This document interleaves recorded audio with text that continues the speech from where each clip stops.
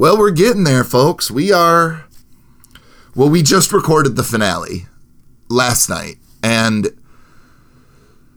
things are going to start either coming together or making a hell of a lot less sense. And I really hope that you guys have been enjoying the ride so far, and I really hope that you enjoy everything moving towards the climax and the epilogue. And I love these characters. I love everything that we've created with Fillmore's Crossing.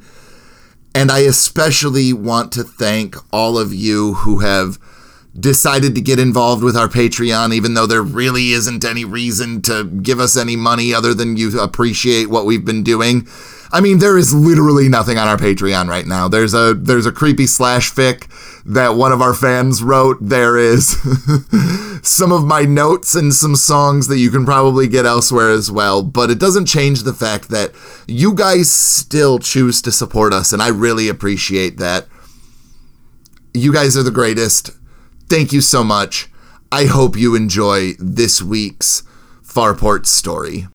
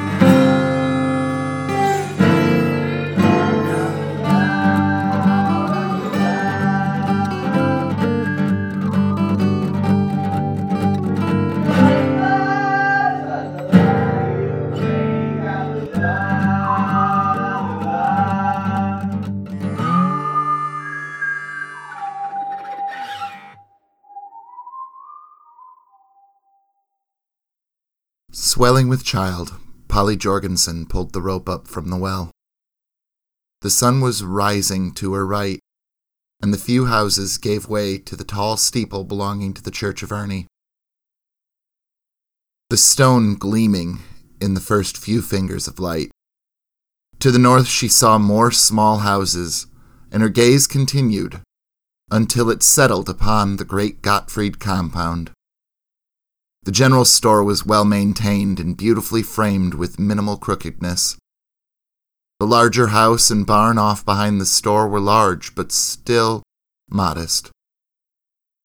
Jethro was not one to flash about his wealth to folk like that.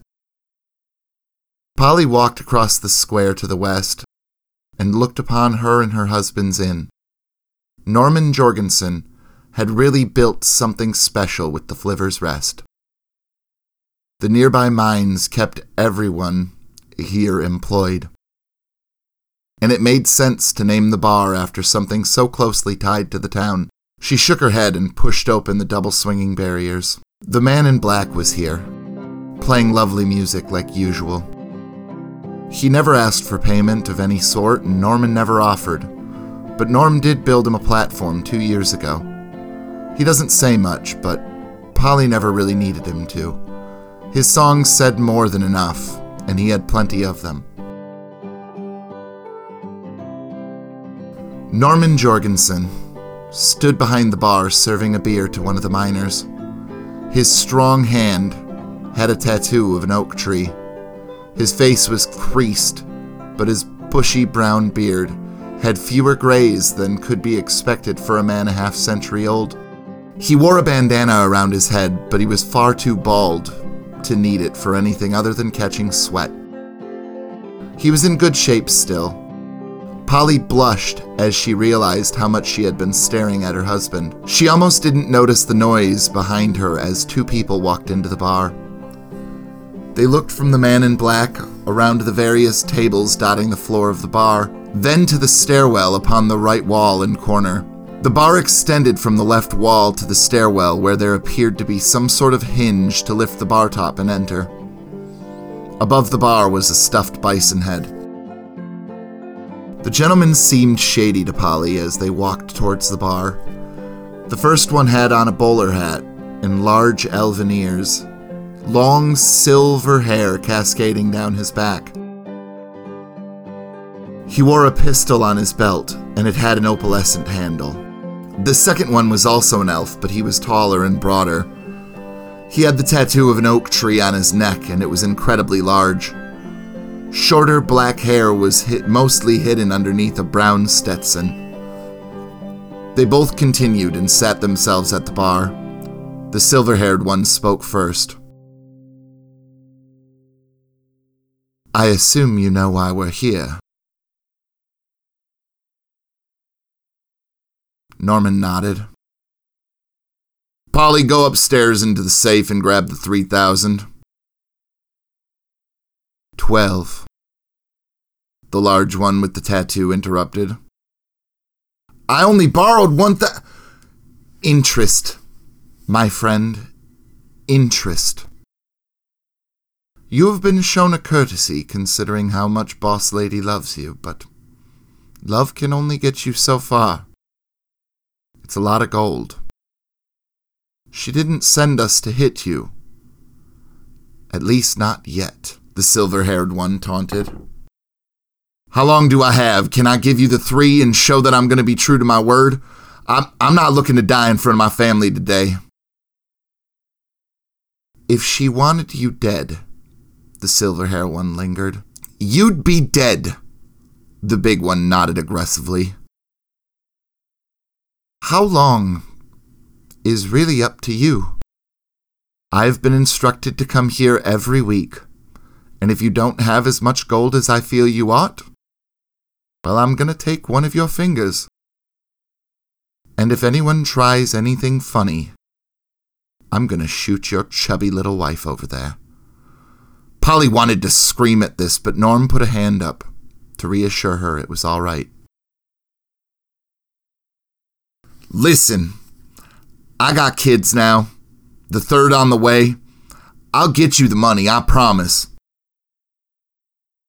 "I look forward to that, Mr. Jorgensen. Whiskey, if you please. Pull it off of your debt." Norman set 2 shot glasses on the table and poured a shot of whiskey in each. "Leave the bottle." And Norm left the bottle sitting as he walked over to Polly. "Look, I should have told you," he said with his eyes shining with moisture. "You, me, and Sylvia needed a place to live, and I found a way to make a living. I just didn't think they'd collect like this." Polly was angry, but she was also scared, so she hugged her husband, but mostly to reassure herself. She looked around the bar, and in the terror of these thugs walking in, she didn't notice some folks sat down and started playing cards. Patrick Portnoy, with his fading curly red hair, had his cards held up tight to his chest, looking down over his nose through his glasses. A miner with a turquoise bolo tie and a thick white mustache was also seated along with Patrick's kid, Pete. Pete must have only been 20 and was fresh-faced with a reddish-brown mop of hair stuffed under a white Stetson. They had money in the center of the table, but Polly paid it no mind. She went and sat near the stage so she could listen to the man in black play his songs.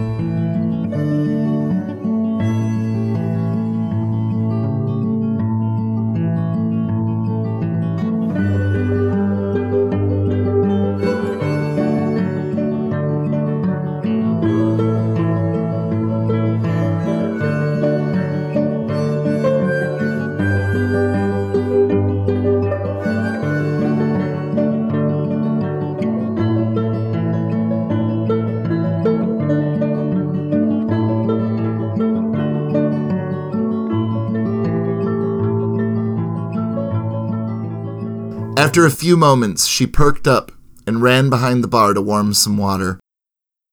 Some coffee grounds were in a drawer in her spice cabinet, so she removed them and waited while the water warmed. A mug was hanging on the nail that Norman had put there, and she removed that as well. Carefully, she measured and scooped the grounds into her cup. Then she poured the water over them and allowed them to steep. A vigorous stir later, she returned to her spot near the man in black to listen. Truth is, truth is I never saw it coming when he laid me in the street. I could feel my mouth was running, I could see a couple teeth. It was just a couple kisses that I planted on her cheek. I didn't know that she was taken till I woke up on the street. It's my first time getting beat, but I got back on my feet and my blood had turned to steam. Train was just about to leave, and by train I mean my brain, and by steam I mean reciprocated pain. Now calm down there. Gave his shirt a red blood stain. There's definitely a reason for me to get all It was just a couple fists that I planted on his cheek. I didn't know I had it in me till I knocked him off his feet. But that started my career as I was grinning ear to ear. I'm a bloody knuckle boxer. Polly jumped up and turned to see the man in the turquoise bolero standing with his pistol drawn, smoke billowing from the barrel and the hammer forward. Patrick was feeling his body for holes but found himself to be fine, but the same could not be said for Norman. He was clutching at his chest and blood was pouring out of him. The two elves immediately jumped up and ran out of the building as Norman collapsed to the floor. Polly was reeling. She couldn't believe what had just happened. On the stairs, Andrea Jorgensen was screaming as loud as her lungs would allow.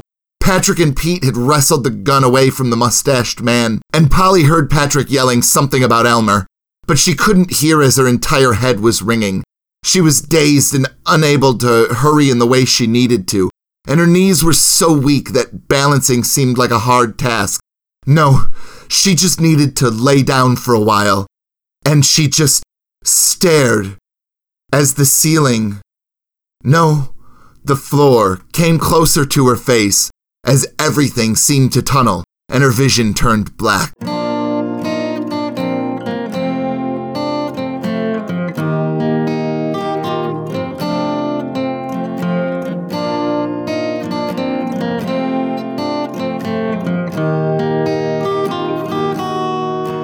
Had the horse hitched up before the sun, like a race we ran before the gun to make haste that day for the house in the valley far away.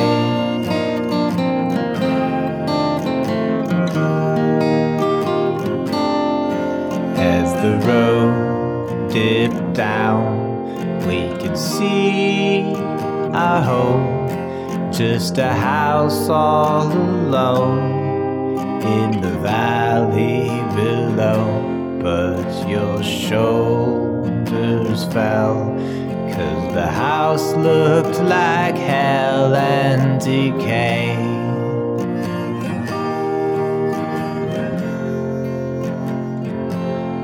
So there's no home in the valley.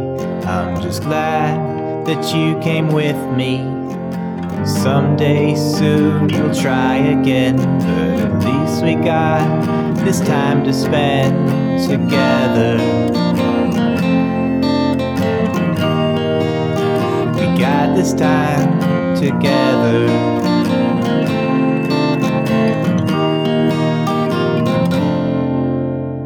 Took out a meal and sat in the fuel. The bottle tipped over and the wine, it kinda spilled, but we laughed and sorta cried for dashed hopes and hurt pride, but we'll be fine. You know we're fine.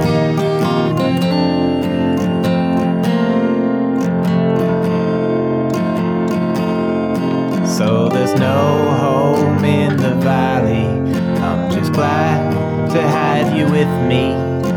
Someday soon we'll try again, but at least we got this time to spend together. We got this time together.